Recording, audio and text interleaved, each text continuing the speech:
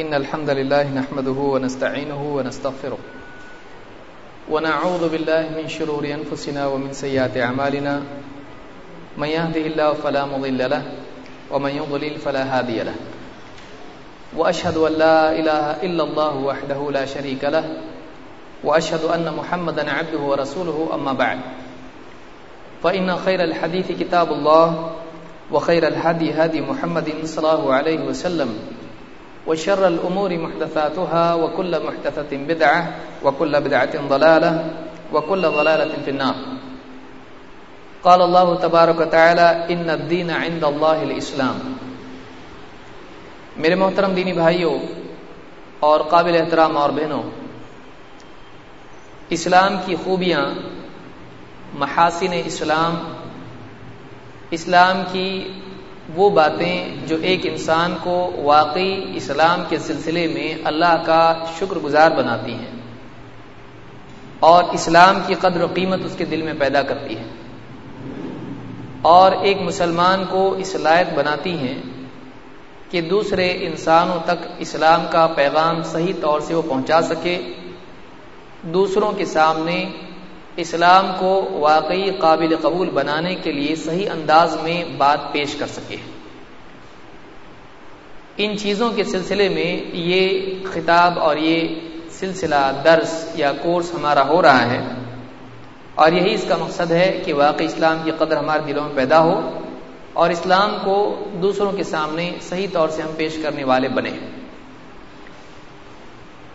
اسلام کی خوبیوں میں سے پہلی خوبی پچھلے سلسلے میں، دروس کے سلسلے میں ہم نے دیکھی، وہ یہ تھی کہ اسلام ایک محفوظ دین ہے اور کسی بھی دین کے سلسلے میں یہ سب سے بنیادی بات ہوتی ہے۔ اگر وہ دین اپنی اصل شکل میں محفوظ ہی نہ ہو تو پھر کوئی آدمی کس طرح سے اپنی پوری زندگی کی بنیاد اس پر رکھے، ایک جھوٹ پر، ایک ایسی چیز پر جو واقعی سچ نہ ہو یا اعتماد کے لائق نہ ہو، ایک انسان اس چیز پر کیسے جی سکتا ہے، اس چیز کو اپنی زندگی کا اصول کیسے بنا سکتا ہے جس کے بارے میں ویریفیکیشن نہیں ہے، اس کے بارے میں کوئی اعتماد اس کے پاس نہیں ہے۔ لہذا کسی بھی دین کے قابل قبول ہونے کے لیے سب سے پہلی چیز اس میں یہ ہونا چاہیے کہ وہ معتبر، یعنی اس دین کے پیش کرنے والے سے لے کر اس دین کے قبول کرنے والے تک وہ چیز قابل اعتماد ہو، اس میں کمی زیادتی تبدیلی نہ ہوئی ہو۔ اور خوش قسمتی سے دوسرے دینوں کے مقابلے میں اسلام کو یہ امتیاز حاصل ہے کہ اسلام ایک محفوظ دین ہے، دوسرے دینوں کے بارے میں اس طرح کی کوئی گارنٹی نہیں ہے، بلکہ تحقیق سے معلوم ہوتا ہے کہ دوسرے دینوں کی کتابیں آج اپنی اصل اور محفوظ شکل میں موجود نہیں ہیں، چاہے آپ کرسچینٹی لیں یا دوسرے ادیان آپ دیکھیں۔ دوسرا نقطہ جو جاننے کا ہے اور اسلام کو دوسرے دینوں سے الگ کرتا ہے وہ یہ کہ اسلام ایک عالمی دین ہے، انٹرنیشنل ریلیجن۔ اسلام ایک ایسا دین ہے جو کسی خاص خطے، کسی خاص قوم کے لیے نہیں ہے۔ جو لوگ یہ سمجھتے ہوں کہ اسلام عربوں کے لیے تھا، یہ بہت بڑی غلط فہمی ہے، بلکہ اسلام آیا عربوں کے پاس آیا۔ ظاہر بات ہے کہ کہیں نہ کہیں سے تو شروعات کرنی پڑے گی۔ اگر اللہ تعالیٰ کو، بعض لوگ کہتے ہیں کہ پھر اللہ نے عربوں کے پاس کیوں بھیجا؟ تمہارے اللہ نے تمہارے پیغمبر کو عربوں میں کیوں بھیجا؟ انڈیا کیوں نہیں؟ بھئی انڈیا بھیجتا اگر تو عرب والے بولتے کہ انڈیا میں کیوں گئے، عرب میں کیوں نہیں؟ یا چین میں بھیجتا، چین والے ٹھیک خوش ہو جاتے، عرب والے، انڈیا والے شکایت کرتے۔ ظاہر بات ہے کہ دین کو بھیجنے کے اعتبار سے کسی نہ کسی علاقے کا انتخاب کرنا پڑے گا، کسی نہ کسی شخصیت کا انتخاب کرنا پڑے گا۔ دنیا کے کسی بھی علاقے میں رسول اور نبی بھیجا جائے، یہ سوال ہمیشہ باقی رہے گا، ان کو کیوں چنا، دوسروں کو کیوں نہیں؟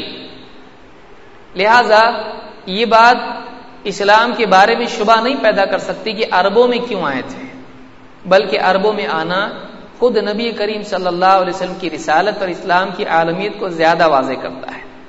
آج کے حالات اور ماضی کے حالات کو ملا کر آپ دیکھیں تو واقعی سمجھ میں آئے گا کہ اللہ نے عرب کا انتخاب واقعی صحیح طور پر کیا تھا۔ میں اس تفصیل میں نہیں جاؤں گا، لیکن یہ سمجھنا ضروری ہے کہ کیا اسلام کسی خاص قبیلے کے لیے، کسی خاص قوم کے لیے، کسی خاص زمانے کے لیے تھا؟ تو جواب یہ ہے کہ نہیں، ایسا نہیں ہے۔ اسلام کسی خاص قبیلے کے لیے نہیں، کسی خاص ملک اور علاقے کے لیے نہیں، بلکہ اسلام سارے عالم کے لیے ہے۔ زمانے کے اعتبار سے دیکھیں ہر دور کے لیے ہے، بلکہ محمد رسول اللہ صلی اللہ علیہ وسلم کو آپ دیکھیں یا آپ سے پہلے نبیوں کو دیکھیں تو یہ بات آپ کو معلوم ہوگی کہ سارے نبیوں کا دین اسلام تھا، لیکن چونکہ اسلام اپنی اصل شکل کے اعتبار سے پچھلے زمانوں میں بگڑ چکا تھا، لوگوں نے اپنی طرف سے تحریفات اور اضافے اور تبدیلیاں اس میں کر رکھی تھیں، لہذا اللہ رب العالمین نے محمد رسول اللہ صلی اللہ علیہ وسلم کو وہ حقیقی دین اسلام دیا جو اپنے ماضی کے اعتبار سے اس میں اضافہ اور کمی ہونے کی وجہ سے اصل شکل کو کھو چکا تھا۔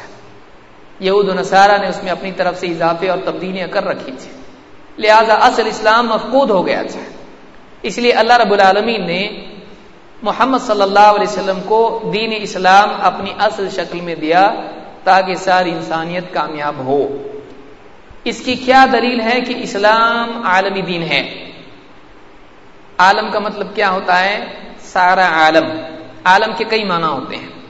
ایک تو عالم اس اعتبار سے ہوتا ہے کہ ہر مخلوق کا ایک عالم ہوتا ہے، جیسے پرندوں کا عالم، چونٹیوں کا عالم، انسانوں کا عالم، جنات کا عالم۔ عالم ایک کائنڈ کے پورے مجموعے کو بھی کہا جاتا ہے عربی زبان میں۔ کوئی جنس ہو، مثلا جانور، پرندے، مچھلیاں، انسان، جنات، تو ہر ایک کا عالم ہوتا ہے، ان سب کی جمع کریں عالمین ہو جاتا ہے۔ لیکن عالمین کے دوسرے معنی جو قرآن سے بھی واضح ہوتے ہیں، وہ ساری چیزیں جو اللہ کے سوا ہیں اس کو عالمین کہا جاتا ہے۔ اسی لیے موسیٰ علیہ السلام سے جب فرعون نے پوچھا تمہارا رب کون ہے، تو موسیٰ علیہ السلام نے کہا رب العالمین۔ رب العالمین کی وما رب العالمین، فرعون نے جب تفسیر پوچھی تو موسیٰ علیہ السلام نے فرمایا رب السماوات والارض وما بینہما۔ تو جب موسیٰ علیہ السلام سے فرعون نے پوچھا، سورہ الشعراء آپ اگر تفصیل دیکھنا چاہیں اس میں دیکھ سکتے ہیں، تو موسیٰ علیہ السلام سے جب فرعون نے پوچھا یہ رب العالمین کیا چیز ہے، اس کا جو انداز ہے تحقیر آمیز ہے، وما رب العالمین، یہ نہیں کہا ومر رب العالمین، رب العالمین کون ہے یہ نہیں پوچھا، یہ انٹروڈکشن نہیں مان رہا ہے، بلکہ وہ کیا کہہ رہے ہیں یہ رب العالمین کیا چیز لایا اٹھا کے، جیسے آدمی اس طرح سے کہتا ہے۔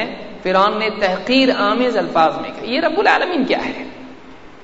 تو موسیٰ علیہ السلام نے جواب میں کہا رب السماوات والارض وما بینہما۔ رب العالمین کون ہے؟ آسمانوں کا رب، زمین کا رب، اور ان دونوں کے درمیان جو کچھ ہے اس سب کا رب۔ معلوم یہ ہوا کہ عالمین سے مراد یہ ساری چیزیں ہوتا ہے، کیونکہ رب العالمین کی تفسیر یہ انہوں نے بیان کی ہے۔ تو اسلام عالمی دین ہے۔ پچھلے دروس میں جیسے میں نے بتایا تھا کہ ساری کائنات چونکہ اللہ کے حکم کی ماتحتی میں چلتی ہے، سرکشی نہیں کرتی ہے، اس اعتبار سے ساری کائنات دین اسلام پر ہے، ان کے لیے بھی اللہ کے حکم کی فرمانبرداری ہے۔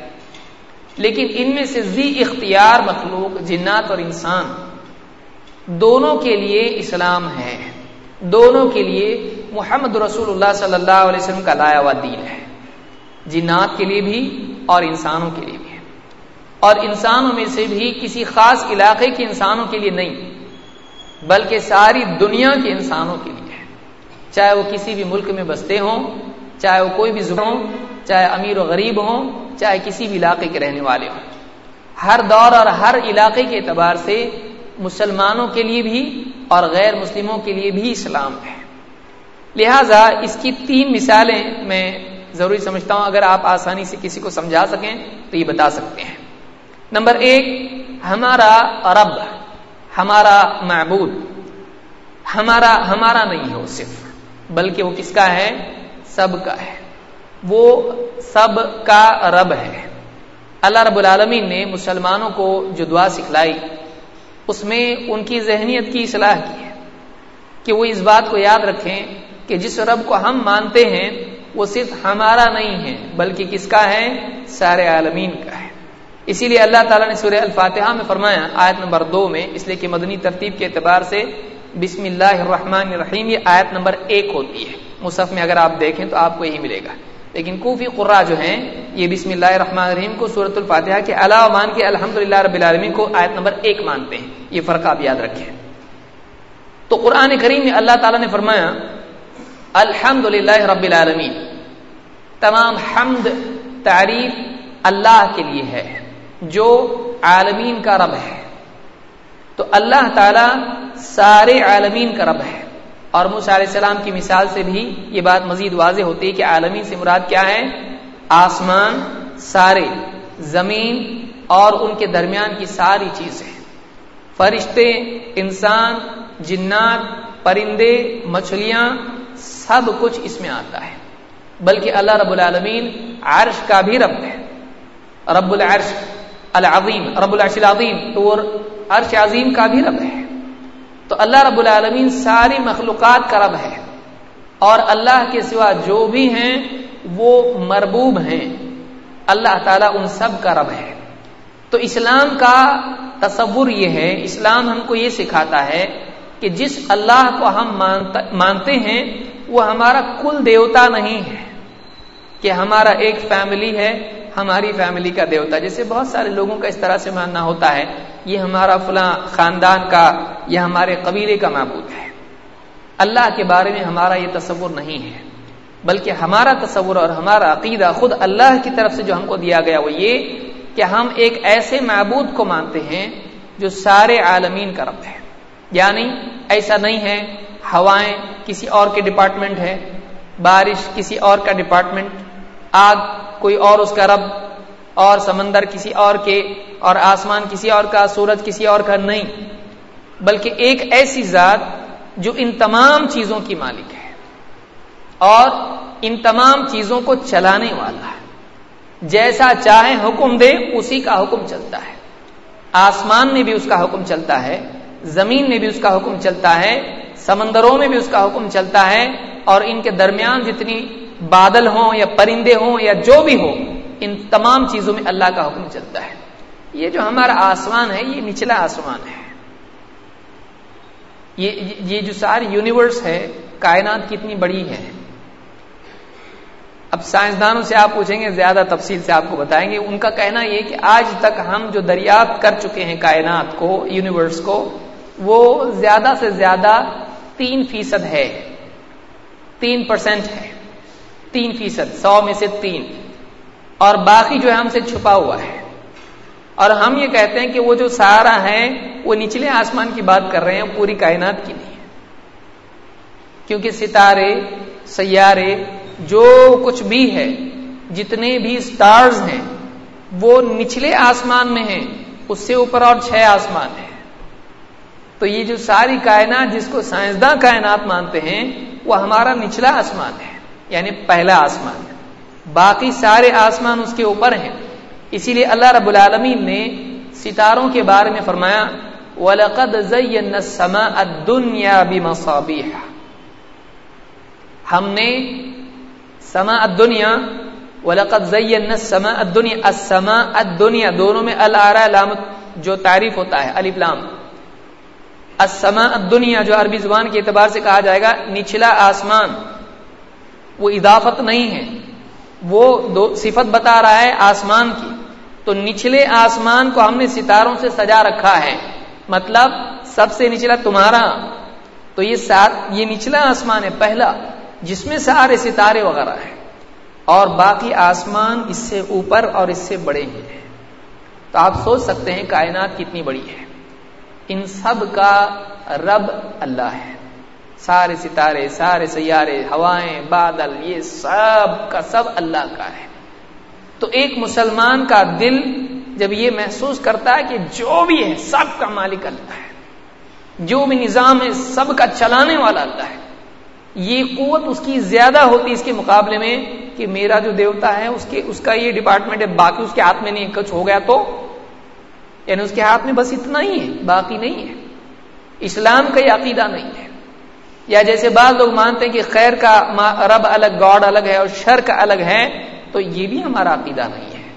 ہم یہ مانتے ہیں کہ جو بھی ہوتا ہے وہ اللہ کی مرضی سے ہوتا ہے، اللہ ہونے دیتا ہے، ہوتا ہے، اللہ کا دخل کائنات میں ہر آن ہوتا ہے، کل یوم ہوا فی شأن، ہر دن وہ ایک شان میں ہے، ہر حال میں وہ کائنات کی نگرانی کرتا رہتا ہے، ایک لمحہ بھی ایسا نہیں جس میں اللہ کی نگرانی سے کائنات نکل جائے۔ تو اللہ رب العالمین ساری کائنات کا رب ہے، ہم ایسے اللہ کو مانتے ہیں، تو ہمارا گاڈ بھی، ہمارا معبود بھی یونیورسل ہے، انٹرنیشنل ہے، سب کا ہے، کسی خاص علاقے کا نہیں ہے۔ یہ پہلی بات ہم مانتے ہیں، اور ایسی کئی آیتیں آپ کو ملیں گی جس میں اللہ تعالیٰ کو رب العالمین اور سب کا معبود کہا گیا ہے۔ یہ ایک مثال کے طور پر میں نے پیش کی تاکہ آپ کو یاد رکھنے میں آسانی ہو، اور ہم کو سورۃ الفاتحہ میں ہر نماز میں پڑھنا پڑتا ہے تاکہ ہم کو یاد رہے ہمارا رب، ہمارا اپنا کاپی رائٹ کچھ ایسا نہیں ہے، بلکہ ہمارا رب سب کا ہے، ہمارا رب سب کا ہے، وہ ان کا بھی ہے۔ کیوں؟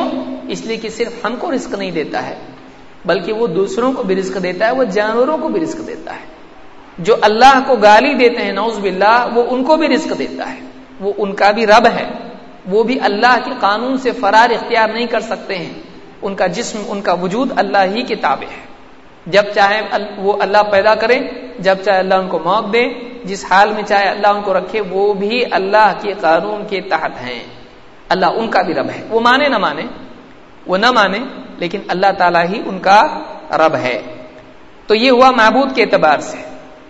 اس کے بالعکس اگر آپ بائبل دیکھیں، تھوڑا بہت میں لے رہا ہوں تاکہ لوگوں کو آج عالمی دین جس کو مانا جاتا ہے کرسچینٹی، عیسائیت کے اعتبار سے آپ دیکھیں، جو یہ مانتے ہیں کہ وہ پورے دنیا کے اعتبار سے یہ دین ہے، اس میں عالمیت اصلاً اس کی کتاب میں نہیں ہے، بلکہ یہ لوگوں نے اپنی طرف سے بتایا ہے کہ یہ سارے عالم کے لیے ہے، لیکن اصلاً اگر آپ سورسز دیکھیں کرسچینٹی ساری عالمی دین نہیں ہے۔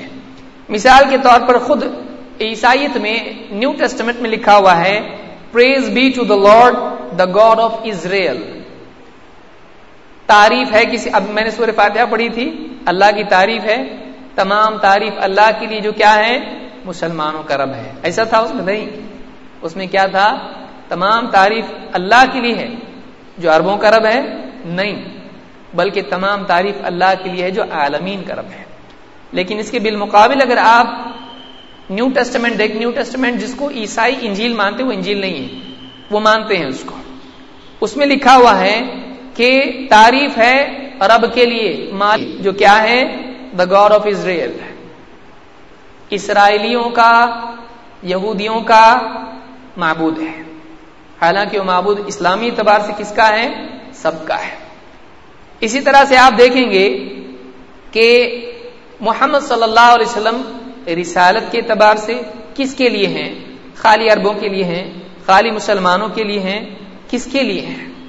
اللہ کے رسول صلی اللہ علیہ وسلم کے بارے میں اللہ تعالیٰ فرماتا ہے وَمَا أَرْسَلْنَاكَ، اے نبی ہم نے آپ کو اگر بھیجا ہے، وَمَا أَرْسَلْنَاكَ إِلَّا كَافَّةً لِلنَّاسِ بَشِيرًا وَنَذِيرًا، اے نبی ہم نے آپ کو بھیجا ہے تو ساری انسانیت کے لیے، کافہ سب کے سب، کافہ سب کے سب، کافۃ للناس سارے کے سارے لوگوں کے لیے ہم نے آپ کو بھیجا ہے، ارسلناک، اے نبی ہم نے سارے لوگوں کے لیے آپ کو بھیجا ہے، کیا بنا کے؟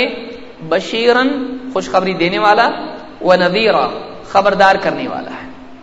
انسانی زندگی میں دو چیزیں ہوتی ہیں، ایک خیر ایک شر۔ خیر اور شر دنیوی اعتبار سے بھی ہوتی ہے اور آخرت کے اعتبار سے بھی ہوتی ہے۔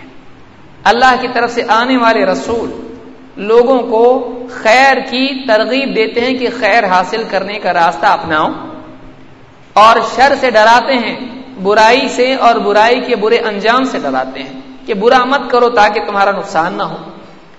تو محمد صلی اللہ علیہ وسلم کو اللہ تعالیٰ نے بشیر اور نذیر بنا کر بھیجا ہے، خوشخبری سنانے والا اور برائیوں سے، برے انجام سے خبردار کرنے والا ہے۔ لیکن کس کے لیے بھیجا؟ الا کافۃ للناس، سارے لوگوں کے لیے۔ ولکن اکثر الناس لا یعلمون، لیکن لوگوں کی اکثریت اس بات کو نہیں جانتی، خود مسلمان نہیں جانتے۔ ہمارے نبی ہمارے رسول ٹھیک ہے، لیکن وہ یہ ماننے لگتا ہے ہمارے تمہارے نہیں، جیسے کوئی لے کے اسے چھینے گا نبی صلی اللہ علیہ وسلم کو، بولے ہمارے نبی ہیں وہ. حالانکہ اس کو یہ جاننا چاہیے، ٹھیک ہے محبت سے بول رہے ہیں ہمارے نبی، لیکن یہ سب کے لیے نبی بنا کر بھیجے گئے ہیں. اور مسلمان خود نبی کریم صلی اللہ علیہ وسلم کا پیغام دوسروں کو نہیں پہنچا رہا ہے، کیونکہ اس کے ذہن میں ہے ہی نہیں کہ دوسروں کے لیے بھی ہے، بلکہ خود بھی اس کی اپنی زندگی میں نبی صلی اللہ علیہ وسلم کا دین کما حقہ نہیں ہے جیسا ہونا چاہیے تھا.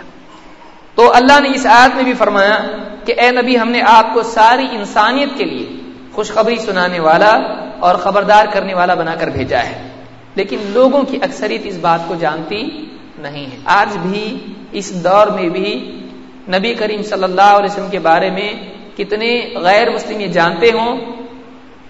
جانتے ہوں گے کہ آپ کو ساری انسانیت کے لیے بھیجا گیا ہے؟ نہیں. خود مسلمانوں میں کتنے کو معلوم ہے کہ ہمارے نبی صلی اللہ علیہ وسلم صرف ہمارے نہیں ہیں بلکہ سب کے لیے نبی اور رسول بنا کر بھیجے گئے ہیں. یہ سورہ سبا کی آیت نمبر 28 ہے. تو اسلام میں اللہ سب کا رب ہے، عالمین کا. محمد صلی اللہ علیہ وسلم سارے لوگوں کے لیے نبی اور رسول بنا کر بھیجے گئے، صرف عربوں کے لیے، صرف مسلمانوں کے لیے نہیں. لیکن اس کے بالمقابل عیسائیت میں آپ دیکھیے، تھوڑا سا اس کو بھی ہم دیکھ لیتے ہیں. کچھ لوگوں کا دل دکھ سکتا ہے اگر غیر مسلم کوئی ہے تو، اور خاص طور سے عیسائی اگر ہے تو. لیکن یہ بھی سوچنے کی چیز ہے کہ عیسیٰ علیہ السلام کے بارے میں آج بھی بائبل میں کیسی باتیں لکھی ہوئی ہیں، ہمارا دل اس کو تسلیم نہیں کرتا ہے. اس کے محرف ہونے کی علامات میں سے بھی ایک علامت ہے. تھوڑا سمجھنے کی ہم کوشش کرتے ہیں. اس میں کیا ہے؟ بائبل میں نیو ٹیسٹمنٹ میں لکھا ہوا ہے A Canaanite woman from the vicinity came to him. ایک عورت جو کنعانی جس کو آپ کہیں گے اردو میں، عربی میں، وہ ایک قریب کے علاقے سے ان کے پاس عیسیٰ علیہ السلام کے پاس آئی. Crying out, Lord, son of David, have mercy on me. کیا بولنے لگی؟ کہنے لگی میرے مالک، آقا جیسا بولتے ہیں، اور داؤد کے بیٹے، کیونکہ داؤد علیہ السلام کی اولاد میں سے عیسیٰ علیہ السلام ہیں، son of David, have mercy on me. مجھ پر رحم کیجیے، میرے حال پر رحم کیجیے. My daughter is suffering terribly from demon possession. میری بیٹی جن کے اثر سے بہت پریشان ہے، بہت تکلیف میں ہے. جن اس کے اندر آیا ہے، ڈیمن پوزیشن، بھوت لگا ہے، جیسے ہمارے یہاں کہتے ہیں بھوت کچھ ہوتا نہیں، وہ جن ہوتے ہیں. تو میری بیٹی جن کے اثر سے بہت پریشان ہے، تکلیف میں ہے. سفرنگ ٹیریبلی، بہت زیادہ تکلیف میں ہے. تو مطلب آپ اس کا علاج کرو، اس کو آزاد کرو اس سے. Jesus did not answer a word. عیسیٰ علیہ السلام نے، وہ لوگ جیسس کہتے ہیں، Jesus did not answer a word. عیسیٰ علیہ السلام نے ایک لفظ بھی نہیں جواب میں کہا. اس کے جواب میں، اس کی گزارش التجا کے جواب میں عیسیٰ علیہ السلام نے ایک لفظ بھی نہیں کہا. So his disciples came to him and urged him.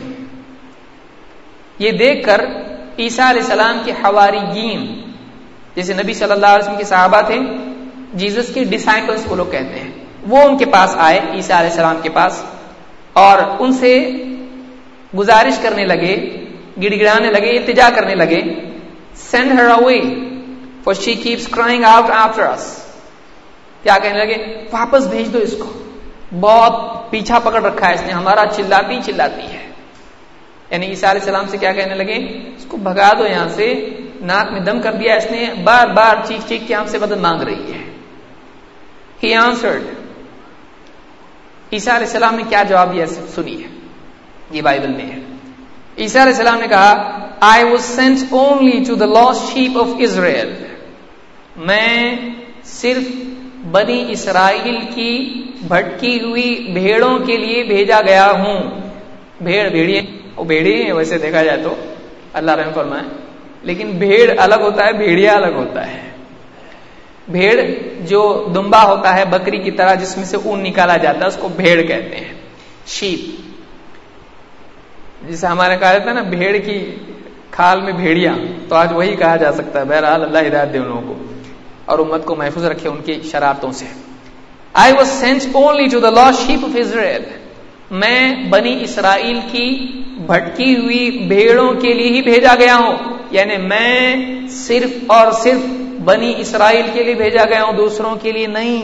یہ کس کا سٹیٹمنٹ ہے؟ آج بھی بائبل میں ہے، اور اس کی تصدیق خود قرآن کرتا ہے. سورہ صف آپ کھول کے دیکھیں، عیسیٰ علیہ السلام کا خود جملہ ہے، وَرَسُولًا إِلَى بَنِي إِسْرَائِيل وَرَسُولًا إِلَى بَنِي إِسْرَائِيل. سورہ صف میں اللہ نے کہا. دیکھیے کتنا بالکل پرفیکٹ بات ہے کہ وَرَسُولًا إِلَى بَنِي إِسْرَائِيل، یعنی عیسیٰ علیہ السلام کہہ رہے ہیں میں بنی اسرائیل کی طرف رسول بنا کر بھیجا گیا ہوں، سارے عالم کے لیے نہیں.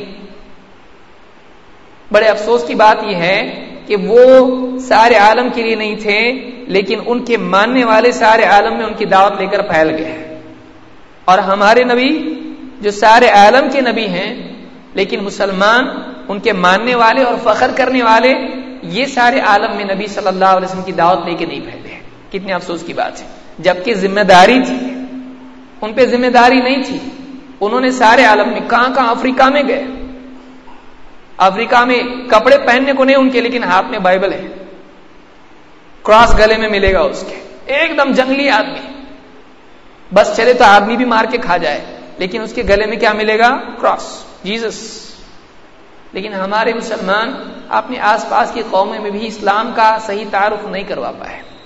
بہرحال تو عیسیٰ علیہ السلام نے کہا I was sent only to the lost sheep of Israel. میں صرف بنی اسرائیل کی بھٹکی ہوئی بھیڑوں کے لیے بھیجا گیا ہوں. The woman came and knelt before him. وہ عورت قریب آئی اور گھٹنوں کے بل بیٹھ گئی، جیسے ایک انسان گڑ گڑاتے ہوئے گھٹنوں کے بل بیٹھ جاتا ہے، اور جھک کے اس نے کہا Lord help me. مالک، آقا میری مدد کیجیے. She said. He replied. انہوں نے کیا جواب دیا؟ It is not right to take the children's bread and toss it to their dogs. جواب کیا عیسیٰ علیہ السلام کا؟ نعوذ باللہ، کہ بچوں کی روٹی، بچوں کا بریڈ لے کے کتوں کے آگے نہیں ڈال سکتے. کتنا خراب لگ رہا سن کے آپ کو بھی، ہمارے لیے نہیں، یہ دوسروں کے لیے. کہ یعنی میں بھیجا گیا کس کے لیے ہوں؟ بنی اسرائیل کے لیے، تو میں ان کا علاج کروں گا، ان کا سب کچھ کروں گا، میں ان کے لیے بھیجا گیا ہوں. اور یہ عورت کن میں سے ہے؟ یہ عورت بنی اسرائیل میں سے نہیں ہے، یہ نان بنی اسرائیل میں سے ہے. جنٹائلز جس کو وہ لوگ کہتے ہیں کہ نان بنی اسرائیل، غیر بنی اسرائیل میں سے ہی ہے، یہ عام لوگوں میں سے ہے، خاص بنی اسرائیل میں سے نہیں ہے. تو عیسیٰ علیہ السلام کیا کہہ رہے ہیں؟ یہ بات صحیح نہیں ہے کہ بچے کی روٹی لے کر کتوں کو ڈال دی جائے کہ کتے اس کو کھائیں. یعنی میں تم کو یہ نہیں کر سکتا، میں صرف بنی اسرائیل کے لیے بھیجا گیا ہوں، میں ان کا علاج کر سکتا ہوں، لیکن تم لوگوں کو نہیں کر سکتا ہوں. کیوں؟ اس لیے کہ قاعدہ یہ ہے کہ بچے کی روٹی کتے کو نہیں دی جاتی. یعنی گویا کہ کتے ہیں اور بنی اسرائیل بچے ہیں. سوچنے کی چیز ہے. وہ عورت بھی تھوڑی ہوشیار تھی، اس نے کہا یس لارڈ. She said. ہاں صحیح ہے مالک، صحیح بات تو صحیح ہے آپ کی. But even the dogs eat the crumbs that fall from the master's table. عورت کیا کہہ رہی ہے؟ ٹھیک ہے، لیکن جو ٹیبل پہ بیٹھ کے بچے کھاتے ہیں، مالک کھاتا ہے، اس پر سے جو ٹکڑے بریڈ کے گر جاتے ہیں، کتے وہ تو کھا سکتے نا، وہ تو کھا سکتے ہیں. کیوں نہیں کھا سکتے ہیں؟ ٹکڑے ہی دے دو ہم کو. یعنی وہ کیا بول رہی؟ کچھ تو دو، کچھ تو ہم کو دو. Then Jesus answered. تو جی عیسیٰ علیہ السلام نے کہا Woman, you have great faith. اے عورت، تیرے اندر ایمان بہت مضبوط ہے. Your request is granted. تیری عرضی قبول کر لی گئی، تیری ریکویسٹ قبول کی گئی. And her daughter was healed from that very hour. اور فوراً اسی گھڑی اس کی بچی بھی اچھی ہو گئی. یہ بائبل میں لکھا ہوا ہے. اب آپ بتائیے، نمبر 1 عیسیٰ علیہ السلام کا پہلا جملہ کہ میں بنی اسرائیل کی بھیڑوں کے لیے ہی بھیجا گیا ہوں، یہ خود بتاتا ہے کہ عیسیٰ علیہ السلام بائبل کی روشنی میں ساری دنیا کے لیے، سارے انسانوں کے لیے بھیجے گئے نہیں، عالمیت نہیں ہے. 2 عیسیٰ علیہ السلام کے قول کی روشنی میں بنی اسرائیل کے علاوہ جتنے بھی ہیں، ان دونوں میں مثال ایسی ہے گویا کہ بچے اور کتے میں مثال ہوتی ہے. تو سوچنے کی چیز ہے کہ ہم کون ہوئے پھر؟ ہم بنی اسرائیل میں سے ہیں، تو اس سٹیٹمنٹ کے حساب سے سارے غیر بنی اسرائیل کتوں کی طرح ہو گئے، نعوذ باللہ. لیکن آپ دیکھیے اسلام میں یہ تصور نہیں ہے. کہاں اسلام اور کہاں یہ تعلیمات. اسلام میں سارے لوگوں کو چاہے حبشی ہو چاہے گورا ہو کالا ہو سب کو آدم علیہ السلام کی اولاد مانا گیا ہے اور ان کو بھی انسانی حقوق ملے جو اخیر میں بتاؤں گا انشاءاللہ, ابھی اس کا وقت نہیں ہے. لیکن یہ قول بتاتا ہے کہ عیسیٰ علیہ السلام ساری انسانیت کے لیے بھیجے گئے تھے نہیں, کیونکہ آخری رسول ہمارے محمد صلی اللہ علیہ وسلم سے پہلے جو گزرے ہیں وہ کون تھے؟ عیسیٰ علیہ السلام, درمیان میں اور کوئی نہیں ہے. نمبر 3, اسلام کی جو کتاب ہے یا اسلام کا جو پیغام ہے جو اللہ کی طرف سے آیا ہے وہ بھی انٹرنیشنل ہے, وہ بھی سارے عالمین کے لیے ہے, وہ لوکل نہیں ہے, کسی خاص قوم کے لیے نہیں. کون بتایا؟ اللہ بتایا. اللہ تعالیٰ فرماتا ہے شہر رمضان, رمضان کا مہینہ وہ مہینہ ہے الذی انزل فیہ القرآن, جس میں قرآن نازل کیا گیا. کیسا یہ قرآن؟ اللہ تعالیٰ فرماتا ہے ھدی للناس, جو سارے لوگوں کے لیے ہدایت ہے. عربوں کے لیے ہدایت ہے؟ صرف مسلمانوں کے لیے ہدایت ہے؟ مکہ والوں کے لیے ہدایت ہے؟ نہیں, ھدی للناس, سارے لوگوں کے لیے ہدایت ہے. جو ہدایت لینا چاہے, بھئی روشنی ہے, کوئی آدمی ٹارچ ہے, کوئی آپ کو بتاتا دکان والا یہ ٹارچ صرف انڈیا والوں کے لیے, ہاں روشنی سب کے لیے ہوتی ہے. ایک انسان جو روشنی جلاتا ہے, بناتا ہے, دیا بناتا ہے, وہ قوم دیکھ کر نہیں جلتی کہ جیسی کوئی جاپان والے نے بنا کے دیا ہم کو, انڈیا والا چراغ اٹھا بجھ گیا. کیوں؟ بولے وہ جاپان والے کے لیے. ایسا ہوتا نہیں, بلکہ روشنی سب کے لیے ہونی چاہیے. اللہ رب العالمین نے خاتم النبیین بنایا محمد صلی اللہ علیہ وسلم, اور آپ کے بعد کوئی نبی نہیں. لہذا لازمی تقاضا اس بات کا تھا کہ قیامت تک کے آنے والی انسانیت کے لیے جو پیغام دیا جائے وہ عالمی ہو اور دائمی ہو. یاد رکھیے اس کو, عالمی دائمی. دائمی ہمیشہ کے لیے ہونا چاہیے, ایٹرنل, اور عالمی سارے عالم کے لیے, انٹرنیشنل. تو اسلام میں عالمیت ہے. جو پیغام اللہ نے محمد صلی اللہ علیہ وسلم کو دیا, جو اسلام دیا, جو قوانین دیے زندگی کے, جو احکام دیے اسلام کے, وہ سارے عالمی ہیں. وہ کتاب انٹرنیشنل ہے, وہ سارے لوگوں کے لیے, کسی خاص قوم کے لیے نہیں ہے. اب آپ پوچھیں گے پھر عربی میں کیوں؟ تو ساری زبانوں میں بھیجیں گے. اللہ تعالیٰ کتاب ایک ہی زبان میں بھیجے گا. اب اس کتاب کو اپنی اپنی زبانوں کے اعتبار سے لوگ سمجھیں گے, لیکن ہوگی ایک ہی زبان میں. اور اللہ تعالیٰ نے ایسی زبان میں بھیجا جو بدلنے والی نہیں تھی. آپ دیکھیے اس محمد صلی اللہ علیہ وسلم کے زمانے میں جتنی زبانیں تھیں ان میں سے کوئی ایک زبان بتائی جو آج اپنی اصل حالت میں باقی سوائے عربی کے. آپ جا کے کوئی بھی لنگوسٹک کوئی بھی ہو, زبان کا ماہر, یعنی عالمی لسانیات جس کو آپ کہیں گے, لنگوسٹکس جو بھی ہوں گے, ان کو آپ جا کے پوچھئے کوئی ایک زبان بتاؤ جو محمد صلی اللہ علیہ وسلم کے زمانے میں تھی اور وہ آج تک اپنی اصل شکل میں باقی ہے.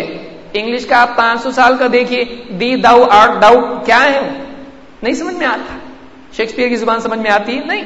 شیکسپیئر نبی صلی اللہ علیہ وسلم کے زمانے کا ہے, اب بھی کا ہے, لیکن اس کی زبان نہیں سمجھ میں آتی. دکنی اردو نہیں سمجھ میں آتی ہے. کئی زبانیں, آپ باقی زبانیں, عیسیٰ علیہ السلام کی زبان کے بارے میں ڈاؤٹ ہے. عیسیٰ علیہ السلام کی زبان کے بارے میں ڈاؤٹ ہے کہ وہ زبان کون سی تھی, گریک تھی یا آرامائک تھی یا سیریاک تھی یا ہیبرو تھی, کیا تھی نہیں معلوم. انسائکلوپیڈیاز میں لکھا ہوا ہے, ڈاؤٹ فل ہے, نہیں معلوم. زبانوں کا یہ حال ہے کہ عیسیٰ علیہ السلام نے کس زبان میں بات کی لوگوں سے نہیں معلوم, کنفرم نہیں ہے. کیوں ایسا؟ کیوں؟ اس لیے کہ بائبل کے جو نسخے ہیں وہ کچھ ہیبرو میں ہیں اور کچھ گریک میں ہیں. تو پھر ایکچوئل کس میں تھا؟ اور بعد میں پھر جو ترجمے اس کے ہوئے ہیں وہ اور بھی زیادہ گڑبڑ ہوئی ہے جب وہ لیٹن میں ٹرانسلیشن ہوا اس کا, لاطینی زبان جس کو آپ کہیں گے, سیپٹوجنٹ وہ لوگ کہتے ہیں اس کو. تو وہ جو سارے ترجمے ہوئے ہیں وہ سب گڑبڑ ہو گیا ہے. تو ابھی معلوم نہیں پکا عیسیٰ علیہ السلام کی زبان کیا تھی. لیکن آپ دیکھیں قرآن کو اللہ نے اس زبان میں بھیجا جس کے لیے بقا ہے. آج بھی وہی. آپ حدیث کی کتاب اٹھا کے دیکھیے اور اسکول کے ایک بچے کو بلاؤ, آپ عرب کے کتنی میں, کون سی کلاس میں؟ تو بیٹا میں 4تھی میں ہوں.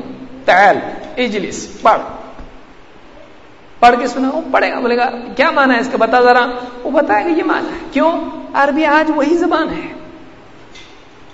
ایک بچہ سمجھ سکتا ہے. ٹھیک ہے کچھ الفاظ ہر زبان میں مشکل ہوتے ہیں، وہ تو کوئی بھی زبان میں ہوتا ہے، لیکن زبان اپنی اصل پر باقی ہے۔ تو قرآن کو اللہ نے عربی زبان میں ہی بھیجا، اس لیے کہ عربی کے لیے بقا ہے، اللہ تعالیٰ نے اس کو باقی رکھا ہے۔ یہ خود ایک عجیب چیز ہے جس پر غور کرنے سے اسلام کی اور قرآن کی حقانیت سامنے آتی ہے۔ تو اللہ نے فرمایا کہ ہدی للناس، قرآن سارے لوگوں کے لیے ہدایت ہے، ہدایت گائیڈنس، رہبری سارے لوگوں کے لیے، امیر غریب، گورا کالا، چینی جاپانی، افریقی، یورپی، عرب، عجم، سب کے لیے، سائنسداں، ان پڑھ، کوئی بھی ہو، سب کے لیے ہے۔ قرآن کا آج یعنی حال یہ ہے کہ قرآن کو زمانے کی تبدیلیاں تبدیل نہیں کر سکی ہیں، نہ متن کے اعتبار سے نہ تعلیمات کے اعتبار سے۔ قرآن کی کوئی تعلیم آؤٹ ڈیٹڈ نہیں ہے، کوئی تعلیم نہیں ہے۔ مثال کے طور پر میں ایک چھوٹی سی مثال دوں گا، اب آگے بات بڑھ جائے گی بہت۔ آپ دیکھیے کہ قرآن نے ایک مثال کے طور پر زنا کی سزا مقرر کی ہے، جس میں سے اگر شادی شدہ زنا کرے تو اس کو قتل کیا جائے گا، اور جان کے بدلے جان ہے، قتل ہے۔ لیکن آپ دیکھیں گے کہ پچھلے کچھ سالوں میں ایک ہوا چلی تھی، کیا ایک آدمی نے دوسرے کو مارا، اس کو بھی آپ مارتے، اس کی جان لینے سے کیا ملنے والا آپ کو؟ یا ایک آدمی زانی ہے، زنا اس نے کیا، اس کو آپ قتل کی سزا دے رہے ایک دم ڈائریکٹ، اس کی جان ہے کہ نہیں کچھ، ٹھیک ہے شہوت نے آ کے کیا اس نے کچھ۔ ایک زمانہ ایسا گزرا جس میں لوگ ہمدردی والے بہت زیادہ تھے، لیکن اب حال میں اس نرم قانون کی وجہ سے، زنا کا قانون یا قتل کا قانون، اس نرمی کی وجہ سے، لینینسی کی وجہ سے ماحول اتنا بگڑ گیا کہ جرم بڑھ گیا۔ سزا کیوں ہوتی بھائی؟ جج کا غصہ نکالنے کے لیے کہ بیوی سے جھگڑا کر کے مارو اس کو، ڈال دو جیل میں اس کو، جج کا غصہ نکالنے کے لیے سزا ہے؟ سزا سماج سے گناہ کو روکنے کے لیے ہے، وہ ڈیٹرنٹ ہونا چاہیے، وہ ایک روک ہونا چاہیے گناہ کے لیے۔ قانون کا مقصد یہ ہے، سزا کا مقصد یہ، حدود کی وجہ کیا ہے؟ جب آپ سزا ایسی دیں گے کہ جس سے جرم سماج کا ختم نہیں ہوتا ہے تو پھر جرم بڑھے گا۔ اس کے بعد نرم سزا کی وجہ سے ایک مجرم کو آپ بچائیں گے، لیکن اس ایک مجرم کو بچانے کی وجہ سے کئی معصوموں کی زندگی برباد کرنے کا دروازہ آپ کھول دیں گے۔ سمپل میتھمیٹکس ہے، اسلام یہ بتاتا ہے کہ سزا ایسی رکھو کہ آدمی غلطی کرنے کو ہی ڈرے، کہ ایسی سزا ڈر لگے میری جان لے لیں گے تو آدمی پیچھے ہٹے گا۔ اسی لیے آپ دیکھیں گے کہ عرب کنٹریز میں اس طرح کے جو بھی کرائمز ہیں اس کا ریٹ بالکل نہیں ہے، بہت لو ہے، بہت لو ہے، کیونکہ ڈرتا آدمی، وہاں عورت کو چھیڑنا بولے تو اس کی ناڑا ڈھیلا ہو جائے گا پجامے کا، اس کا گھبرائے گا آدمی۔ ایک دن عورت شکایت کر دی ایسا ہے کا مطلب گیا کام سے، وہ قانون اتنا سخت ہے۔ اب یہاں دوسرے ملکوں میں قانون ایک دم ڈھیلا ہوا۔ اب کچھ سالوں میں آپ دیکھیں گے، ایک 5 سالوں کے اندر، انڈیا کی بات کر رہا ہوں میں، باقی چھوڑ دیجئے آپ، انڈیا میں کچھ ایسے کیسز ہوئے، بچیوں کی زندگی برباد کر دی گئی۔ ایک بس کے اندر، دلی کے اندر ایک بچی کی عزت خراب کی گئی، اس کو مار ڈالا گیا، مرنے کے قریب ہو گئی، اس کی زندگی ختم ہو گئی ہے۔ ایسے کئی کیسز ہوئے، چھوٹے چھوٹے بچے اسکول کے KG نرسری، اللہ کیسے لوگ ہیں، یہ انسان ہیں جانور ہیں کیا سمجھ میں نہیں آتا ہے۔ چھوٹی چھوٹی بچیوں کے ساتھ میں ان کے ساتھ میں زنا لوگوں نے کیا، کوئی ٹیچر ہے، کوئی گھر کا سنبھالنے والا ہے، کوئی کیا ہے، کوئی نہ جانے کون کون ہے۔ ایسے کیسز جب سامنے آئے تو اس دوران میں آپ دیکھیے جو دلی کا کیس ہوا، اس میں لوگوں نے کیا کہا، لوگوں نے اپنے اوپینینز دیے، بڑے بڑے ڈیمونسٹریشنز ہوئے، پڑھے لکھے لوگ، قانون جاننے والے، انہوں نے کیا کہا، ایسے جو بھی لوگ کرتے ہیں ان کو چوک میں لا کے گولی سے مار دینا چاہیے، ٹھیک ہے اس کی اپنی مرضی ہے، ان کو سولی دے دینا چاہیے، ان کے ٹکڑے کرنا چاہیے، ان کو یوں کرنا، ان کو جلا دینا چاہیے۔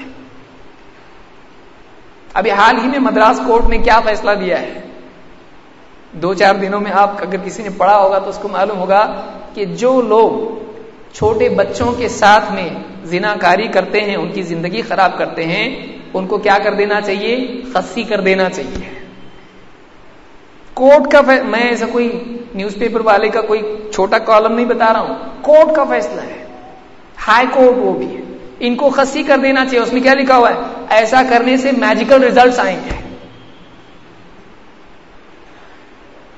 اب سمجھ میں آ رہا ہے کہ نرم قانون سماج میں جرم کو بڑھاتا ہے، اور سخت قانون باربیرک نہیں ہے، وہ کیا ہے؟ سماج کے لیے جرم کو کم کرنے کے لیے ضروری ہے۔ تو ایک زمانہ تھا لوگ کیا بولتے تھے؟ اسلام کے قانون بہت سخت ہے بابا، تمہارا اسلام بہت ڈینجر ہے، ایک دم پرانے زمانے کا، ہاتھ چوری کا کاٹو ہاتھ اس کا، زنا کیا مار ڈالو اس کو، اتنی سارے کوڑے اس پہ برسا رہے تم لوگ۔ آپ سزا ایسی رکھیں گے، فٹ پٹی سے 2 چھڑی مار دی اس کو، آپ ایسی سزا رکھیں گے زنا کی؟ اتنے دن جیل میں جائیں اور جیل میں سے جانے کے بعد آئے تو بھائی بن جائے، سب لوگ اس کو بھائی السلام علیکم، کیوں بھائی بن کے آئے؟ جیل میں سے جا کے آئے، کنیکشن سب جڑا کے آئے اوپر تک، جو بھی جیل میں جا کے آ رہا بھائی بن کے آ رہا، اس کو ترکاری والا بھی بول رہا بھائی رہنا تو پیسے مت دو۔ یہی ہوتا ہے نا ہمارے یہاں، یعنی ایک آدمی جیل میں جا کے مرڈر کیا اس نے، اب وہ جب جیل میں جا کے آ رہا ہے، قانون ہمارا لینینٹ ہے، آدمی چھوٹ کے آ گیا باہر، اس کے اپنے اپنے جو بھی معاملات طے کر کے راستے نکال کے باہر آ گیا، وہ قانون نرم ہے ہمارا، ہم نے اس کے لیے نرمی برتی، وہ بھی انسان ہے نا، اس کا بھی سوچو۔ اب اس کے نتیجے میں کیا ہوا؟ پورا سماج کو ڈر کے جینا پڑتا، وہ ڈر کے جی رہا نہیں، پورا سماج اس سے ڈر رہا۔ تو آپ ایسا کیوں کیے؟ قرآن ساری انسانیت کے لیے ہدایت ہے، اور قرآن کے قانون جو اس زمانے میں تھے آج بھی اپلیکیبل ہے، آج واپس دنیا گھوم کے ادھر آ رہی، سختی ہونا چاہیے سزا میں۔ آپ سمجھ میں آیا نا؟ آئے نا؟ دیر سے آئے درست آئے، دن کا صبح کا بھولا شام کو واپس آئے، اس کو کیا بولتے؟ بھولا بولتے نہیں بولتے اس کو، بھولا لیکن واپس آیا، تو دن بھر بھولا تھا تو اب نہیں بھولا، اب راستے پہ گھر پہ برابر آیا۔ تو آج قوم انسانیت واپس لوٹ کے آ رہی ہے اسی طرف، اس لیے مسلمانوں کو زمانے کے ساتھ بہنا نہیں چاہیے، بلکہ مسلمانوں کو اس بات کا اعتماد رکھنا چاہیے ہمارا اسلام صحیح ہے۔ لوگ اگر کوئی ایک دوسری بات کر رہے ہوں، کیا تمہارے اسلام میں ایسا، تو ہم کو گلٹی فیل نہیں کرنا چاہیے۔ یہ ہمارے ایمان کی کمزوری کی علامت ہے کہ اسلام پر کوئی اعتراض کرتا ہے تو ہم اندر سے سوچیں اپنا اسلام میں ایسا کہیں کو ہے، اپنا اسلام ایسا کیوں؟ یہ ہمارے ایمان کی خرابی کی علامت ہے۔ ہم کو یہ بولنا چاہیے نہیں ہمارے اسلام میں ایسا ہے، ہم کو یقین ہے کہ اسی میں خیر ہے، ہم کو سمجھے تو بھی نہیں سمجھے تو بھی۔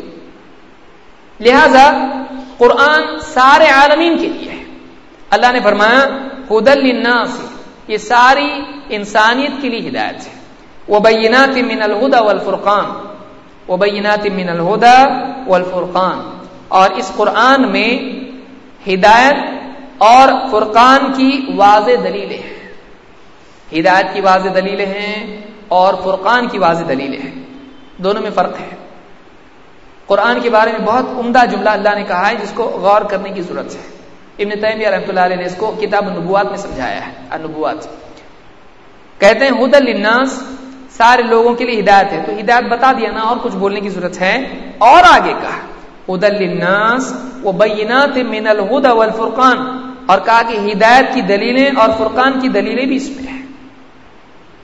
تو ہدایت تو ہے ہی ہے، لیکن ہدایت کی بینات اس میں، یعنی ایک آدمی راستے پر چل رہا ہے، اس راستے پر وہ چل رہا ہے یہ مان کے کہ صحیح راستہ ہے، لیکن اس کے لیے یقین کی قوت اس کو ہر قدم پہ ملتی رہے، تو اس کی دلیلیں خود قرآن کے بتائے ہوئے راستے میں ہے۔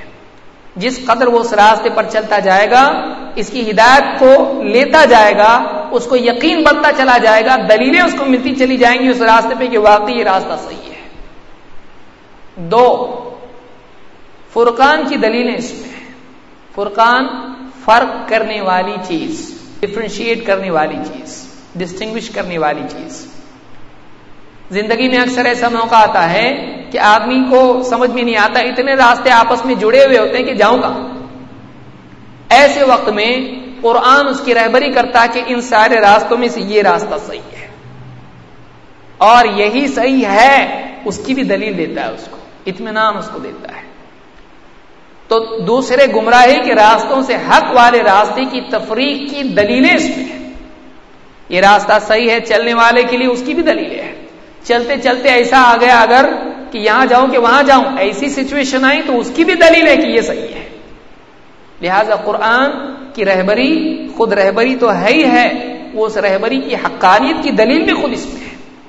قرآن خود اپنی حق ہونے کی دلیل ہے، قرآن خود اس بات کی دلیل ہے کہ یہ حق ہے، خارجی دلیل کی اس کو ضرورت نہیں ہے. اسی لیے آپ دیکھیں گے عرب یہ سنتے تھے، قرآن سنتے تھے، سن کے ہی بولتے تھے یہ انسان کا کلام ہو ہی نہیں سکتا. کیوں؟ بہت دیکھ چکے تھے وہ شاعروں کا کلام. عربی زبان کی مہارت کے وہ خود اتنا زیادہ گہرائی کے ساتھ عربی جاننے والے تھے. اچھے اچھے شاعروں کو، ادبا کو اور بڑے بڑے مفکرین کو سن چکے تھے وہ لوگ. شعر بولنا ایسا تھا جیسے سانس لینا ان کے لیے. لیکن جب قرآن سنتے تھے تو لگتا تھا نہیں یہ کچھ تو الگ ہے. یعنی قرآن کے لیے ان کو خارجی دلیل کی ضرورت نہیں تھی. قرآن کا اس کا قوت بیان، اس کا کلام کا نظم اور اس کی حقانیت، اس کی تأثیر، اس کی صداقت اور اس کے بتائے ہوئے اصول، اس کے مواد، مثالیں، واقعات اور نہ جانے کتنی چیزیں، سب سن کے آدمی ایسا لگتا تھا کچھ تو الگ ہے، یہ کچھ تو الگ ہے. اس لیے جو بھی آپ صلی اللہ علیہ وسلم کے پاس آتا، بیٹھتا، اس کی باتیں آپ سنتے، اس کے بعد آپ کچھ نہیں کرتے تھے، آپ قرآن پڑھنا شروع کرتے تھے. قرآن سنا، دو میں سے ایک ہوتا تھا، یا تو کہتا تھا ہاتھ بڑھائیے میں آپ کے ہاتھ پہ بیٹھ کر کے مسلمان ہونا چاہتا ہوں، یا پھر وہ آدمی چپ چاپ اٹھتا تھا، اس کا سارا آرگیومنٹ، سارا اس کا پروسیجر زیرو ہو کے واپس چپ چاپ چلا جاتا تھا. دیکھنے والا بول سکتا تھا نہیں بھی مانا تو کچھ تو گڑبڑ ہوا ہے اس کو. اسی لیے اللہ کے نبی صلی اللہ علیہ وسلم کی اس تأثیر کی وجہ سے کہ آپ کے پاس جانے والا آپ کی بات کو مان لیتا تھا، لوگ کہتے تھے یہ جادوگر ہے، جس کے پاس جو بھی جاتا ہے بدل جاتا ہے، جاتا ہے بدل جاتا ہے، یا تو اس کا ہو جاتا ہے یا پھر کچھ کام کا نہیں رہتا. یہ حال لوگوں کا تھا. آپ کو جادوگر کہتے تھے لوگ. یہ قرآن کی تاثیر تھی، یہ قرآن کی تاثیر تھی کہ وہ گونگے ہو جاتے تھے. عربوں کو گونگا کرنے والی صرف ایک کتاب تھی. عرب اپنے علاوہ دوسروں کو گونگا کہتے تھے، عجمی، گونگے، کہتے ہم عرب ہیں بولنے والے، باقی سب گونگے، ان کو نہیں آتا بولنا. لیکن عربوں کو گونگا کرنے والی صرف ایک کتاب تھی. وہ کون سی ہے؟ قرآن، جس کا جواب وہ نہیں لا سکے اتنے سالوں میں. 23 سال میں بار بار ان کو چیلنج کیا گیا، لاؤ ایسی کتاب، لاؤ ایسی کتاب، لاؤ ایسی ایک سورت، کچھ آیتیں تو لاؤ، 10 آیتیں لاؤ گے. لیکن وہ نہیں لا سکے. کیوں؟ ان کے بس کی بات نہیں تھی. ایسا کلام کیسا لانا ہم نے؟ کوشش کرنے والے بھی فیل ہو گئے، نہیں کر سکے. تو قرآن کریم وہ کتاب ہے جو اپنی حقانیت کی دلیل آپ ہے، لیکن جدید دور میں، اس دور میں قرآن کے حق ہونے کے لیے خارجی چیزیں بھی جمع ہو چکی ہیں. قرآن کے حق ثابت ہونے کے لیے ایکسٹرنل ایویڈنسز بھی جمع ہو چکے ہیں، خارجی دلیلیں بھی جمع ہو چکی، سائنس کی دلیل، تاریخ کی دلیل اور ہر اعتبار سے سماجی دلیل، اتنی ساری دلیلیں ہیں قرآن کے حق ہونے کی آج جمع ہو چکی ہے. تو یہ قرآن ہے جس کے بارے میں اللہ نے فرمایا ہدی للناس، یعنی اس میں امینڈمنٹ کی ضرورت نہیں ہے. قانونی اعتبار سے آپ دیکھیں گے ہوتا رہتا ہے کہ فلاں قانون میں یہ امینڈمنٹ، قرآن میں امینڈمنٹ کی ضرورت نہیں. کیوں؟ اس کو اس نے بھیجا ہے جو فیوچر کو بھی جانتا ہے، انسان کو جانتا ہے، انسان کی ضرورتوں کو جانتا ہے، سماج کو جانتا ہے، اس کی بیماری کو جانتا ہے، اس کے علاج کو جانتا ہے. تو یہ سب کچھ جاننے والے نے جب بھیجا ہے کا مطلب پرفیکٹ سولوشن یہ ہے. افسوس یہ کہ مسلمان آج پرفیکٹلی اس سے دور ہیں. افسوس یہ ہے کہ قرآن سے دور اگر ہیں تو خود مسلمان سب سے زیادہ ہے. اس سے زیادہ افسوس یہ ہے کہ مسلمانوں میں ایسے کئی لوگ ہیں جو خود پڑھے لکھے مانے جاتے ہیں اور دین کا مرجع مانے جاتے ہیں، لیکن ان کا خود کا کہنا ہے قرآن پڑھ رہا تو گمراہ ہو جائے گا، قرآن پڑھ رہا ہے گمراہ ہو جائے گا. اور قرآن نہیں پڑھ رہا، میں ناول پڑھ رہا، ہاں ٹھیک ہے، ناول پڑھے تو گمراہ نہیں ہوگا. اخبار پڑھ رہا گمراہ نہیں ہوگا، اسکول کی پڑھائی کر رہا گمراہ نہیں ہوگا، قرآن پڑھ رہا گمراہ ہو جائے گا. یہ آج مسلمان کا حال ہے. آپ بتائیے وہ قوم کیسی برباد نہیں ہوگی جو اللہ کی کتاب کو پس پش ڈالتے ہیں. اللہ کے نبی صلی اللہ علیہ وسلم خود فرماتے ہیں ان اللہ تعالی یرفع بهذا الكتاب اقواما ويضع به آخرین. اللہ تعالیٰ اس کتاب کے ذریعے سے بہتوں کو اونچا کرتا ہے اور بہتوں کو نیچا کر دیتا ہے. یہی وہ کتاب ہے جو عروج و زوال دونوں کی بنیاد اور سبب ہے. لہذا آج ہماری بربادی کے بہت سارے اسباب ہیں، ایک ہی نہیں، جن میں سے ایک سبب یہ ہے کہ ہماری عزت والی کتاب سے ہم دور ہو گئے ہیں، جو اصل جس کے ذریعے سے عربوں کو عزت ملی، کامیابی ملی، اور وہ ساری دنیا میں عدل و انصاف کے رائج کرنے والے بنے۔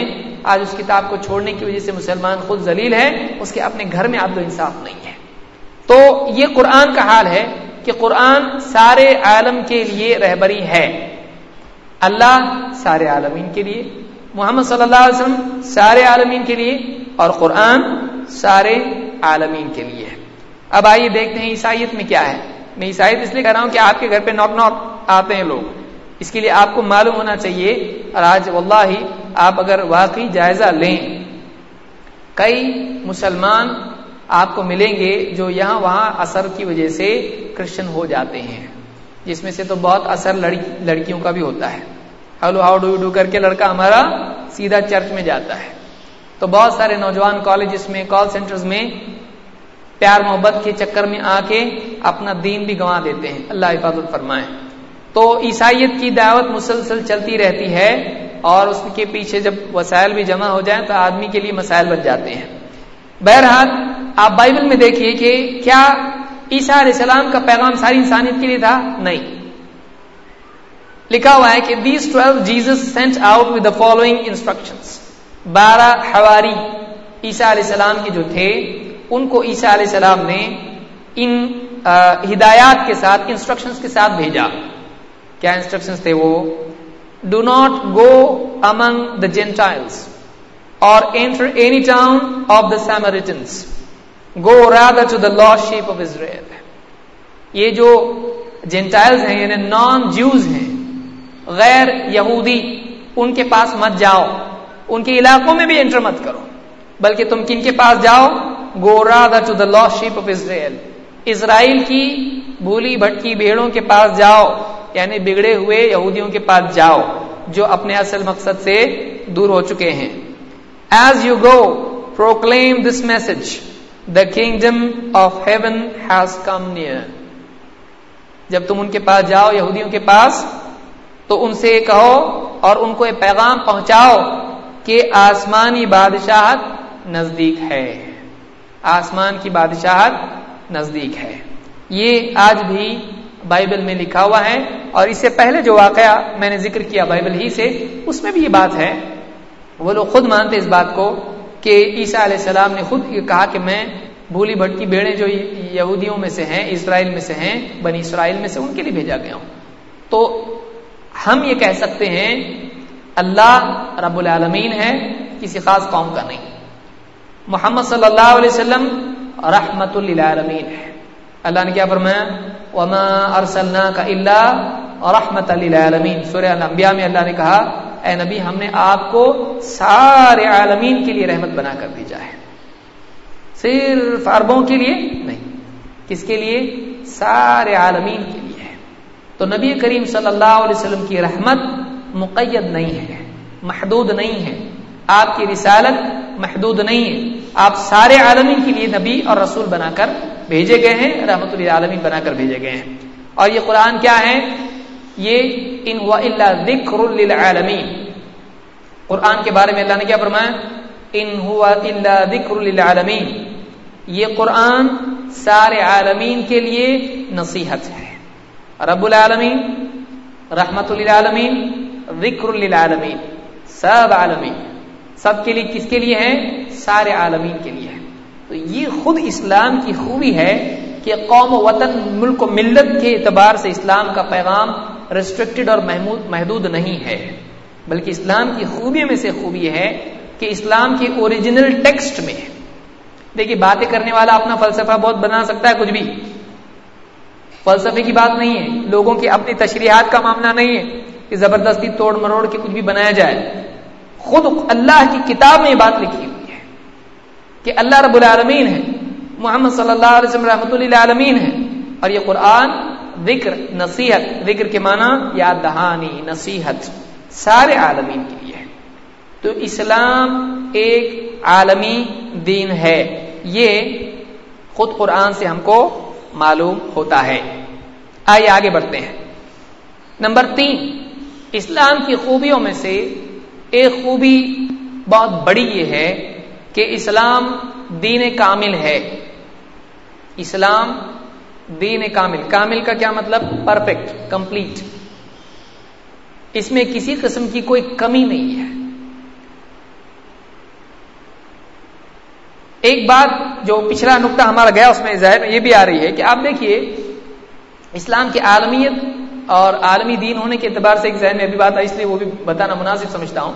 اسلام کے علاوہ دوسرے دینوں کے نام آپ دیکھیے، بدھزم، گوتما بدھا، یہ جو نام ہے یہ کسی شخصیت، کسی علاقے یا کسی قوم کے اعتبار سے ہوتا ہے. دیگر ادیان آپ دیکھیں گے تو کوئی شخصیت، کوئی علاقہ یا کوئی قوم. مثلا بدھزم، گوتم بدھ شخصیت کے اعتبار سے، جیسے کرسچینٹی، عیسائیت عیسیٰ علیہ السلام کے نام پر ہے. یا آپ کو ملے گا کوئی قوم، جوڈائزم، یہودیت، یہود قوم ہے، ان کی قوم کے اعتبار سے نام. یا آپ دیکھیں گے جینزم، جین قوم کے اعتبار سے نام. یا آپ کو ملے گا علاقائی اعتبار سے، جیسے ہندوازم. تو یہ جو نام ہے یہ علاقائی نام ہے، ہند کی وجہ سے ہے، اس وجہ سے آج نام پڑ گیا ہندوازم.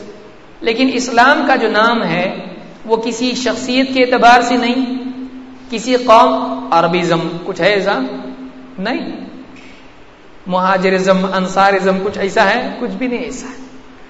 اسلام کو جو نام ہے نہ کسی محمدنزم، بکواس سے کوئی اگر بولتا ہے تو اس طرح سے بہت سارے لوگ کہتے ہیں محمدن ہے، یہ غلط ہے. اسلام میں ایسا نام ہمارا نہیں، دوسرا کوئی بولتا ہوگا. محمدنزم اسلام محمدنزم نہیں ہے. اسلام اسلام ہے، اسلام ہے. تو اسلام کو جو نام ہے آپ دیکھیں گے نہ کسی شخصیت کے اعتبار سے ہے، نہ کسی علاقے کے اعتبار سے ہے، اور نہ کسی قوم کے اعتبار سے ہے. قومیت، علاقائیت، شخصیت سب سے پار ایک صفت اسلام میں ہے، فرما برداری. اور دنیا کا کوئی بھی آدمی، گورا، کالا، غریب، امیر، کیسا بھی ہو، وہ اگر فرما برداری اپناتا ہے اسلام میں، اللہ اس کے رسول کی، مسلم، یعنی اوپن ٹو آل. یہ ایسا دین ہے، اس سے کسی قوم کا تعلق نہیں، کسی علاقے کا تعلق نہیں ہے، یہ محدود اور مقید نہیں ہے. بہرحال یہ بھی ایک نقطہ تھا جو مناسب میں نے سمجھا بتا دوں. وقت ہے. نمبر 3، اسلام دین کامل ہے، یعنی اسلام میں زندگی کے تمام شعبوں سے متعلق رہبری کامل درجے میں موجود ہے. اسلام میں کامل درجے میں زندگی کی تمام شعبوں سے متعلق رہبری موجود ہے. آئیے دیکھتے ہیں وہ کیسے. اللہ تعالیٰ قرآن کریم میں خود فرماتا ہے، اليوم اکملت لکم دینکم واتممت علیکم نعمتی ورضیت لکم الاسلام دینا. یہ غلط ہے، حوالہ غلط ہے اس میں، سورہ فاتحہ نہیں، سورہ مائدہ کی آیت نمبر 3 ہے. اليوم اکملت لکم دینکم، اليوم آج، ٹوڈے، اکملت میں نے کامل کر دیا، لکم تمہارے لیے، دینکم تمہارے دین کو، واتممت اور تمام کر دی، علیکم تم پر، نعمتی اپنی نعمت، ورضیت اور میں راضی ہو گیا، لکم تمہارے لیے، الاسلام دینا اسلام کے دین ہونے پر. آج میں نے تمہارے دین کو تمہارے لیے کامل کر دیا اور تم پر اپنی نعمت تمام کر دی، اور میں اس بات سے راضی ہو گیا کہ تمہارا دین اسلام ہوگا. اتنا بڑا سٹیٹمنٹ ہے یہ. ایک یہودی نے حضرت عمر رضی اللہ عنہ سے کہا، اگر یہ آیت ہماری کتاب میں ہوتی تو اس دن کو ہم عید کا دن بنا دیتے ہیں. کتنا زبردست سٹیٹمنٹ ہے یہ اسلام کے کامل دین ہونے کا واضح. دیکھیے کیا کیا ہے اس میں. نمبر 3 باتیں اس میں، الیوم اکملت لکم دینکم، آج میں نے تمہارے دین کو کامل کر دیا. یعنی یہ بات اس بات کی علامت ہے کہ اسلام کامل دین ہے. کسی اور کتاب میں آپ نکال کے بتا دیں. خود آپ، اب نیو ٹیسٹمنٹ کا 2-3 بار ذکر آیا اس لیے ابھی بھی بتا رہا ہوں، عیسیٰ علیہ السلام نے آخر میں، اور نیو ٹیسٹمنٹ میں آج بھی لکھا ہوا ہے کہ بہت سی باتیں ایسی ہیں جو میں ابھی تم کو نہیں بتا سکتا. لیکن جب میں جاؤں گا تو میرے بعد وہ آئے گا the praised one، تعریف کے لائق۔ کون ہے وہ؟ محمد صلی اللہ علیہ وسلم۔ میں جاؤں گا تو میرے بعد وہ آئے گا اور وہ تم کو وہ باتیں بتائے گا جو کامل درجے میں تم کو سکھائے گا، تعلیمات دے گا۔ آج بھی یعنی ان کی کتابوں میں لکھا ہوا ہے، اللہ تعالیٰ نے فرمایا تمہارا دین کامل ہے، میں نے آج تمہارے لیے تمہارے دین کو کامل کر دیا اور تم پر اپنی نعمت تمام کر دی ہے، تم پر اپنی نعمت تمام کر دی ہے۔ یعنی اللہ کی نعمت دین اسلام اور اللہ کی نصرت کامل ہو گئی ہے، مسلمانوں کا غلبہ ہو گیا، مسلمان اپنی زندگی اپنے قانون اور اپنی اللہ کی دی ہوئی رہبری کے اعتبار سے گزار سکتے ہیں، باطل ختم ہو گیا، شرک اللہ کے گھر سے نکال دیا گیا، یہ ساری چیزیں ہو چکی ہیں۔ الیوم اکملت لکم دینکم واتممت علیکم نعمتی ورضیت لکم الاسلام دینا، اور اسلام کے دین ہونے پر میں راضی ہو گیا، اسلام کے دین ہونے پر میں راضی۔ معلوم یہ ہوا اللہ کی رضا اسلام میں اللہ نے رکھ دی، اسلام کے بارے اللہ راضی نہیں، اسلام پر اللہ کی رضا ہے۔ تو یہ بہت بڑا سٹیٹمنٹ ہم لوگوں کے لیے ہے کہ اسلام دین کامل ہے، یہ اللہ بتلا رہا ہے۔ اللہ رب العالمین ہم سب کو سمجھ عطا فرمائیں۔ مزید اور باتیں کچھ ہیں جو انشاءاللہ اگلے درس میں ہم سمجھنے کی کوشش کریں گے کہ اسلام دین کامل کیسے ہے، کہ ساری زندگی کے سارے معاملات کیسے اسلام میں ہم کو ساری رہبری دی گئی ہے۔ اقول ھذا واستغفر اللہ لی ولکم۔